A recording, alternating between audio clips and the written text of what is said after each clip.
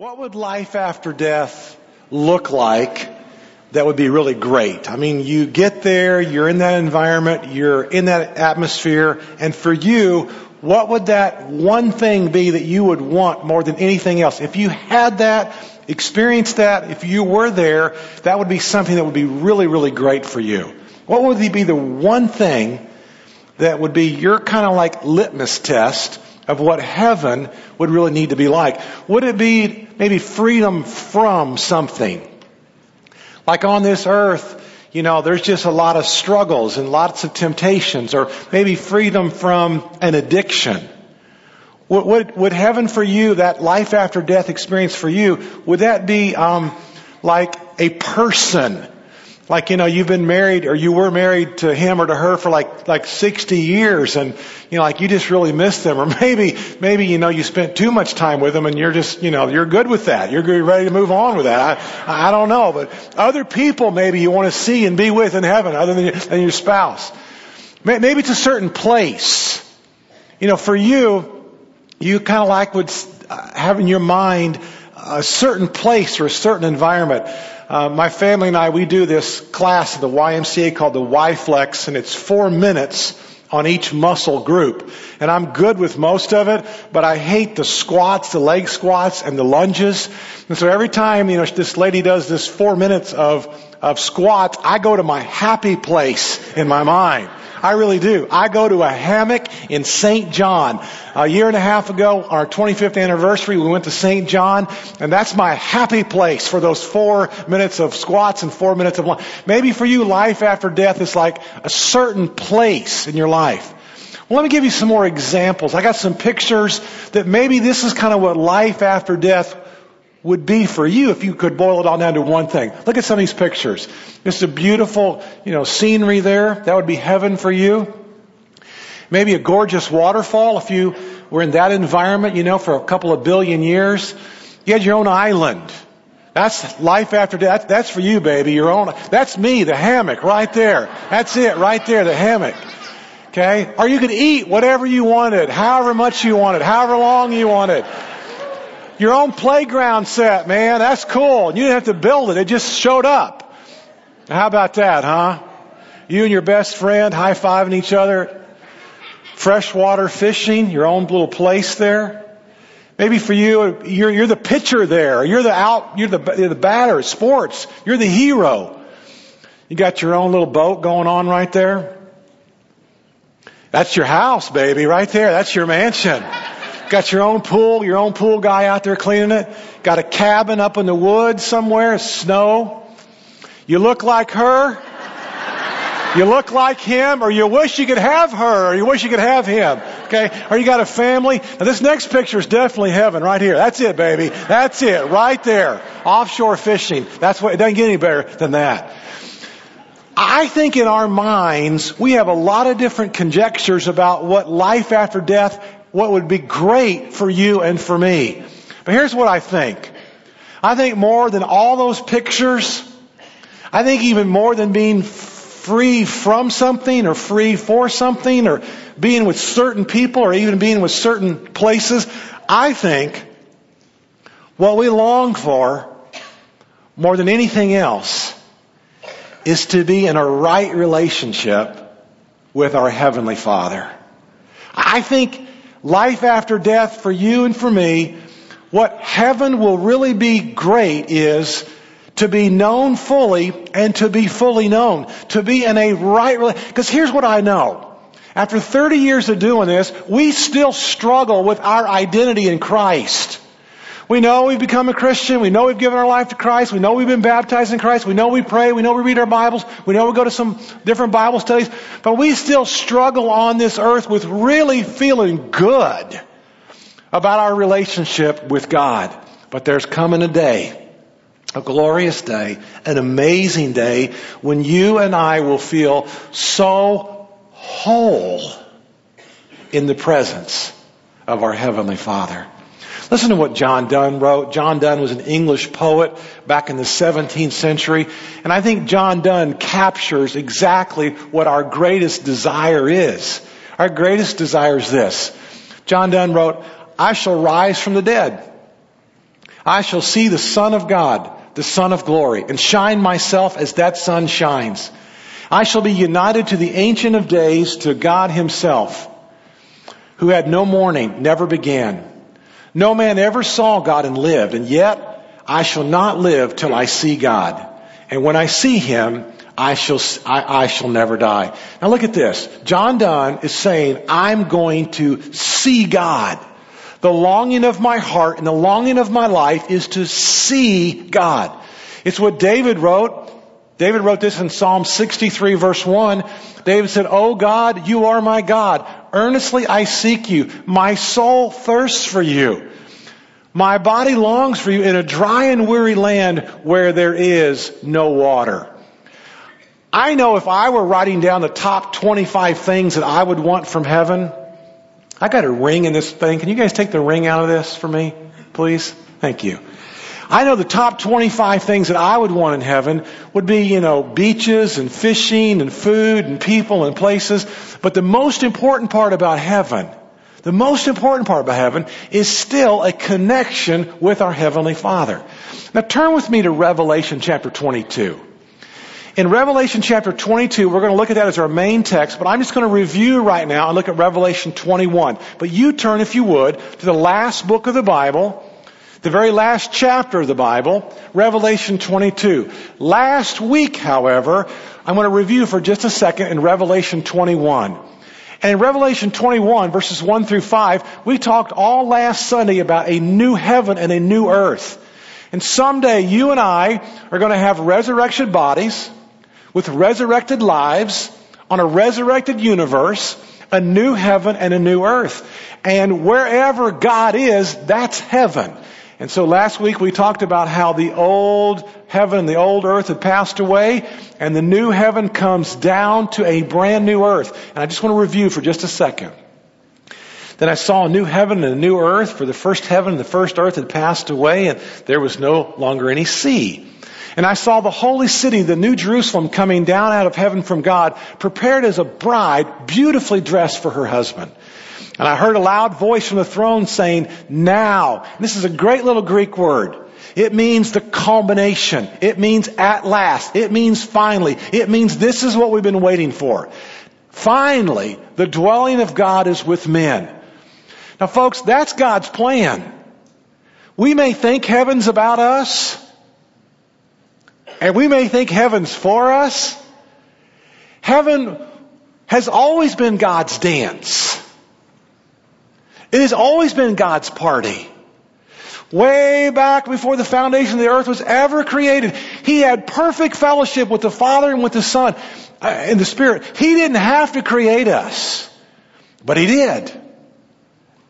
And so heaven is really not about you as much as it is all about God.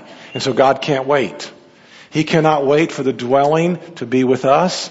The dwelling of God is with men. He will live with them. They will be His people. God Himself will be with them, and He will be their God. He will wipe every tear from their eyes. There will be no more death or mourning or crying or pain, for the old order of things has passed away. Now, that was last week. This week, I want to talk about what I think is our greatest longing, and that is to be fully known and to be known fully. And so look at Revelation chapter 22, and we're going to look at verses 1, 2, 3, and 4. And this is what I think is the greatest longing of your life. Then the angel showed me the river of the water of life, as clear as crystal, flowing from the throne of God and of the Lamb down the middle of the great street of the city. On each side of the river stood the tree of life. And I mentioned last Sunday, the tree of life is mentioned 7 times in the Bible. It's mentioned 3 times in the book of Genesis and 4 times in the book of Revelation. On each side of the river stood the tree of life, bearing 12 crops of fruit, yielding its fruit every month. And the leaves of the tree are for the healing of the nations. No longer will there be any curses. The throne of God and of the Lamb will be in the city, and His servants will serve Him. Now look at the next sentence. It's the next sentence I want you to circle. I want you to memorize. I want you to put maybe a line under it or a line through it. And this circle this is this. They will see His face. Now wait a minute. That's never happened before. Now we know that for those of us that are Christians, there's no condemnation for those who are in Christ Jesus. And we know as Christians that we can approach God's throne room with confidence and with boldness. And we know today that there's little whispers of God, and we can feel God, and we can see God, and we can sense God. And just like Wade shared during communion, God was telling him to put on his seatbelt. I mean, we get those whispers, we get those overflows of God. But we know today we can't see His face. I don't care how spiritual you are, Billy Graham, Mother Teresa, we know today we can't see His face. And ancient Israel was very clear on this. Nobody sees the face of God and lives. And so in the Old Testament, there was what's called the tabernacle. And inside of the tabernacle are two different rooms. And one room was called the Holy of Holy Place. And in that Holy of Holy Place, the high priest would go into that room once a year. And there, he wouldn't see God's face. He wouldn't, have an overwhelming epiphany. He would be in God's presence, and it was just kind of an overwhelming experience. Now, they were so concerned about the high priest going in there once a year that they tied a rope around his ankle just in case he screwed up in there and God took his life. I mean, who would volunteer to go in and get the guy after God just slayed him, right? So they tie a rope around his ankle, and if he messed up, they'd actually pull the high priest out. Moses asked, Lord, show me your glory. I want to see your glory. And God basically said to Moses, you know what? You can't handle it. It's kind of like Jack Nicholson in the Few Good Men. You can't handle the truth. Moses, you can't handle my glory. My glory's too bright, too powerful, too magnificent. And so God hides Moses in this rock, in the cleft of a rock, and God's backside passes in front of Moses. We know this. 1 Timothy chapter 6 verse 16 tells us this. Who alone is immortal and who lives in unapproachable light, whom no one has seen or can see. See, nobody saw God. Nobody could see God. Nobody could be in God's presence like that and live. And yet, Revelation 22 verse 4 says, they will see His face. Now that verse should just overwhelm us. That someday we will see God's face and we will be in God's presence and we will know Him fully just as we are fully known. Now I think you've got lots of desires. I think you've got lots of interests. I think heaven for you and for me will be filled with a lot of great activities. And I think there'll be some awesome experiences that we have. But the best part about heaven, and the most important part about heaven, is going to be God. It's God's. It's God's heaven. And God invites us to come and be at His party. And so every once in a while, I hear different presentations about heaven, and they're quite frankly pretty boring. I mean, it's like heaven's going to be some great hymn singing experience, for billions and billions of years, and all we're going to be doing is, singing or reading our Bibles or praying and all the things that we really like to do on this earth. We're thinking, my gosh, is that it? Do all those things go away? All the perks and all the things, all our interests and all the things that we like to do all those things go away?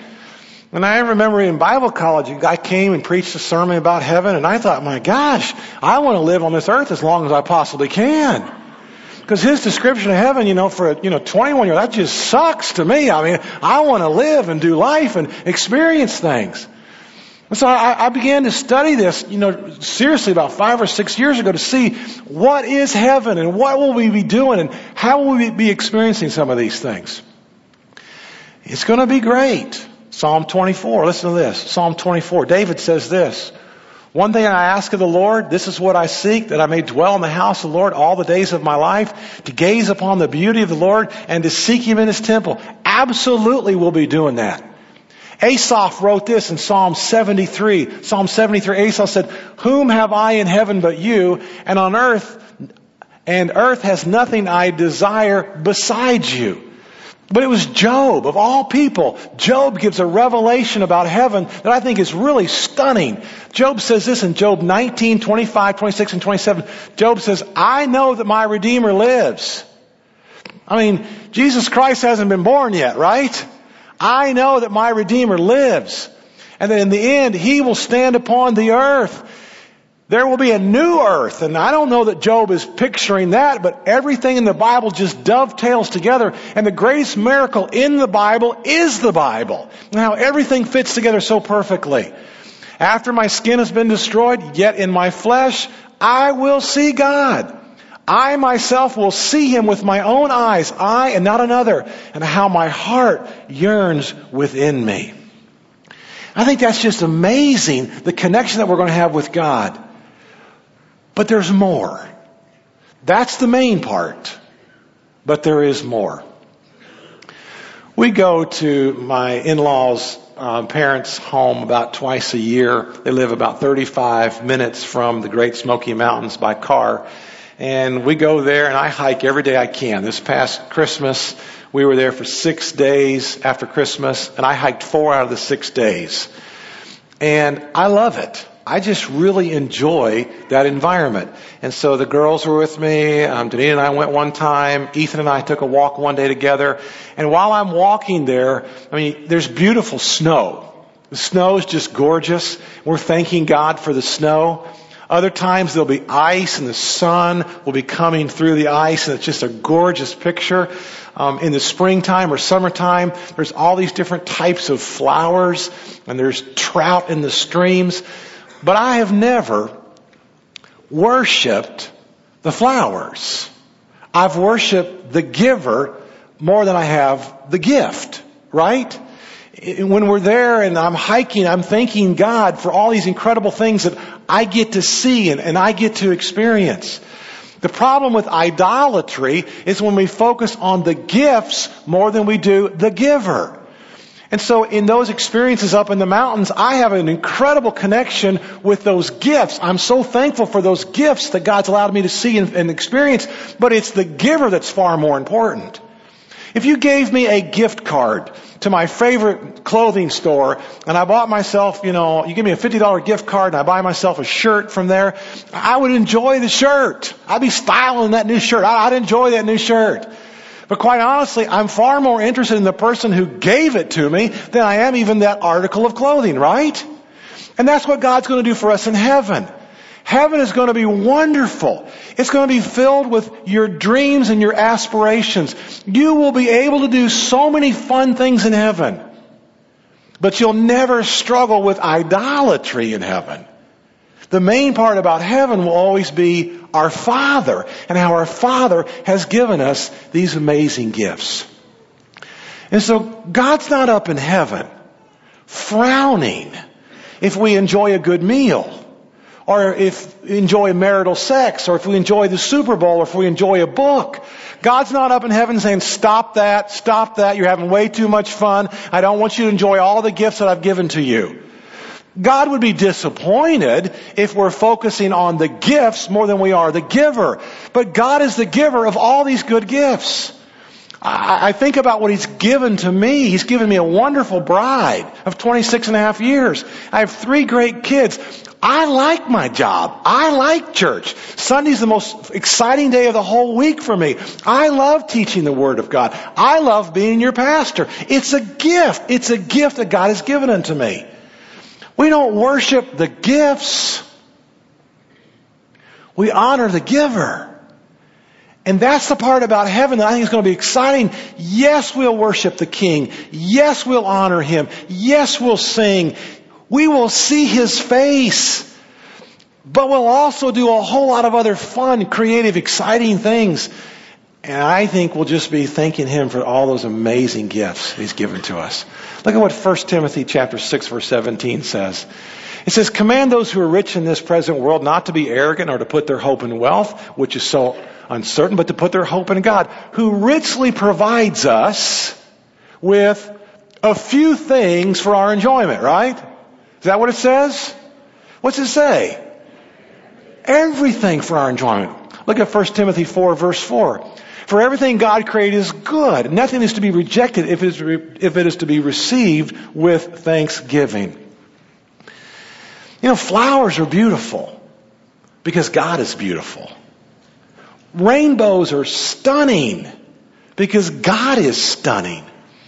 Puppies are delightful because God is delightful. Work is rewarding because God is rewarding. Sports are fun because God is fun. Study is fulfilling because God is fulfilling. And so even on this earth, He's given us a foreshadowing, a foretaste of some of the wonderful things that you and I will be able to do forever and forever and forever. The problem is when we focus on the gifts more than we do the giver. Last year, as you remember, the Indianapolis Colts, God's favorite team, was in the Super Bowl last year. And my friend David Hunt, we've been dear friends since the 8th grade. David Hunt calls me the night of the championship before the Super Bowl and says, Parker, we're going to the Super Bowl. And he's funny and excited and rich and all those things, so I thought, well, he'll probably go. He calls me the next day and he says, I bought our tickets. I've already got my plane ticket to Tampa. You're going to drive me down to Miami, and I've already got our hotel room. We're going. David treated me, tickets, hotels, meals. I bought one meal. He went to the restroom, and I gave the waitress my card before he got back just to trick him.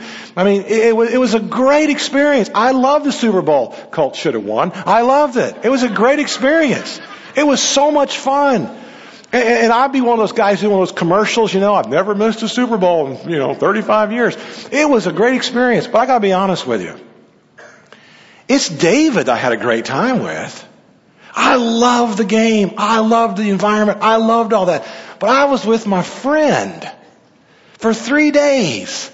And my friend lavishly blessed me with an experience that I wouldn't be able to have on my own.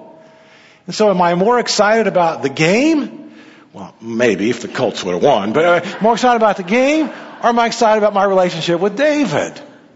That's the fun part. And when you and I get to heaven, we're going to realize that God is such a giver of good gifts. An amazing giver of good gifts. But it's Him. It's Him that we'll praise. It's Him that we'll honor. Look at what Romans chapter 8 says. Romans 8 says, He did not spare His own Son, but gave Him up for us all. How will He not also, along with Him, graciously, God is so gracious, graciously give us all things.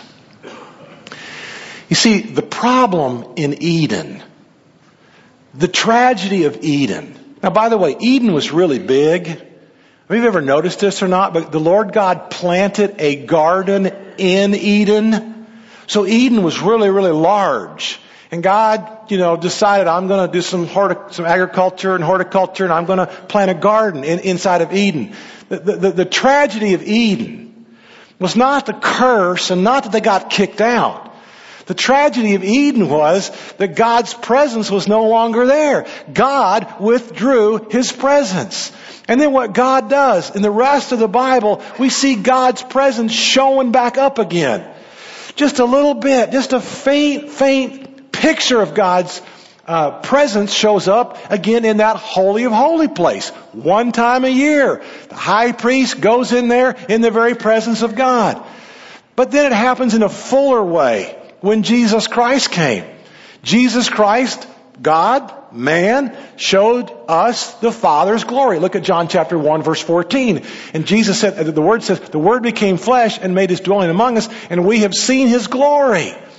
So, in Eden, the glory of God, the presence of God, God's walking with Adam and Eve. Then, God's presence gets withdrawn. He takes it away. He shows up again a little bit in that Holy of Holy place. He shows up in one deity, Jesus Christ, and then God shows up in all the believers. Everybody who's a Christian. 1 Corinthians chapter 3 verse 17 says this, for God's temple is sacred and you are that temple. The tragedy of Eden was the presence of God was removed. And all along the way, God is revealing His glory and His presence again. And it's God's goal, folks. I mean, He gets bigger and bigger every time He reveals Himself.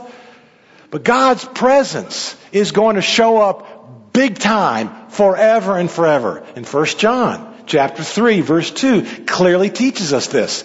Dear friends, now we are children of God, and what we will be has not yet been made known. But we know that when He appears, we shall be like Him, for we shall see Him. There it is again. There's coming a day when you will see the face of God. Now again, I just want to make this clear. Heaven's going to be great for you. It's going to be a moment, a place where you don't feel shame, you won't feel exposure, you won't feel embarrassment. It won't be an oh crap moment. It won't be I wish I could do it over again. It's not a mulligan. Heaven for you is coming to be a great day. Every man in this room, our greatest struggle is the fear of failure. And every man in this room, we ask ourselves, am I strong? Do I have what it takes to be the man that God's called me to be? We all ask ourselves that question. That day is coming, we won't ask that. Every female in this room, every female's greatest fear is the fear of abandonment. And your greatest fear is, am I lovely and am I beautiful? That will not occur when we will see Him face to face. And Revelation chapter 21 verse 3 says again, now, finally, at last, the culmination, now the dwelling of God is with men. And He will be their God. And that's why Revelation 22 verse 4 says, we will see His face. Oh my gosh. What a moment that will be. But it's for Him. It's all for Him. You and I get to go to heaven. You and I get to be there. But it's really not about us. It's His party. It's His dance. It's His culture. It's His environment. And He transforms us who are Christians, who accept His Son, who let the blood of Jesus just flow all over us. And we get to be in that incredible environment. And so, if you're not a Christian, or if this is new to you, I would spend 6 months studying the claims of Christ. I would spend 6 months trying to figure out, if this Jesus and if this God is really real. I would spend some time. Is the Bible authoritative? And can I trust the written word? And I'm here to tell you, I've studied it for over 30 years now. I'm convinced the greatest miracle in the Bible is the Bible itself. I am flabbergasted at how all of these threads, the warp and the woof, they just all flow together and just make this an amazing story of truth and inspiration. And for those of us that are Christians, I would, and I think most of us already get this. I think most of us are already there. But I would, if my eternity is not about me, probably my earthly existence isn't about me. And the answer to that question is you're right, it's not about you. But so often our greatest struggle is we think life's about us. And we make life about us, don't we? Just keep looking here. We think life's about us, okay? Life's not about that baby right now. That baby thinks life's about it, okay? But life's not about you. And life's not about me. I don't know exactly when I figured this out. I've been married 26 and a half years. It hadn't been all that long ago when I really figured out that marriage, this wasn't about me. This was about we. And I don't know when it was exactly I figured out that raising kids, these kids weren't for me, for my honor, for my pride, to make me look better, to make me look smarter. But I was to equip them for ministry and for service. I'm not exactly sure when I figured out. It's been about 15 or 20 years at least when I figured out as a pastor, this isn't about me. This isn't about my church or this is about God's church and what God wants to do. I think most of you in this room understand that. I just want all of us to understand that. And could we live our lives to bring Him glory and honor? Could we live our lives in such a way that it's all about Him and it's not about us? You see, every gift that God has given to you, every skill that you have, every resource that you have, it's not about you. It's about God allowing you to use that for kingdom advancement and for kingdom purposes. So I just know this. I'm a whole lot happier when I'm not living for myself and when I'm living for Him. I have joy and peace and life when it's all about Him. And make no mistake, we get to be there. We'll have all kinds of activities. Maybe you'll get to paint. Maybe you'll play music. Maybe you'll play golf. Maybe you'll sing. Maybe you get to pitch in the World Series. I don't know. But it's still not about you. It's all about our great and gracious Heavenly Father. So that's where church comes in today. And church comes along and church says, we take you as you are, but we want you to grow in your personal relationship with Jesus Christ. Doesn't matter where you are, what you know, what you don't know. We just want you to grow. And we want you to come around you. And so we provide things to help you to grow. So we have Celebrate Recovery on Friday nights to help you to grow. We have MOPS, Mothers of Preschoolers, to help you to grow. Jonathan mentioned a couple of new classes that are starting very, very soon to help you to grow. I don't know what your next step is. But just like God is whispering to Wade to put on his seatbelt because he wants to protect him, God is whispering to you what your next stage or step is. And so if it's all about you, you have a tendency to stay stuck and not to go and not to grow and not to move. But I think when we get there, we're still going to remember the good things that we did on this earth. I don't think we get a new chip and all of a sudden we just get new memory and everything we did on this earth just gets pushed delete or do over. And wouldn't it make sense? Wouldn't it make sense to just do all that we can do today to honor the King? That's vision. That's wisdom. You were out here yesterday building houses and working muscles that haven't been worked in 15 years and you can barely tie your shoes this morning. Okay? You could have been at Gasparilla yesterday. But you were here. And you were building houses. That's an eternal perspective. And I just want to encourage you to keep up the good work. Continue to live for the Lord Jesus Christ and you will be the happiest man, the happiest woman, happiest teenager that ever lived. Because it's never been about you. And it never will be about you. It will always be about the King of Kings and the Lord of Lords. And so as we close this morning, maybe this is new and you're not a Christian, you're not sure what to do next.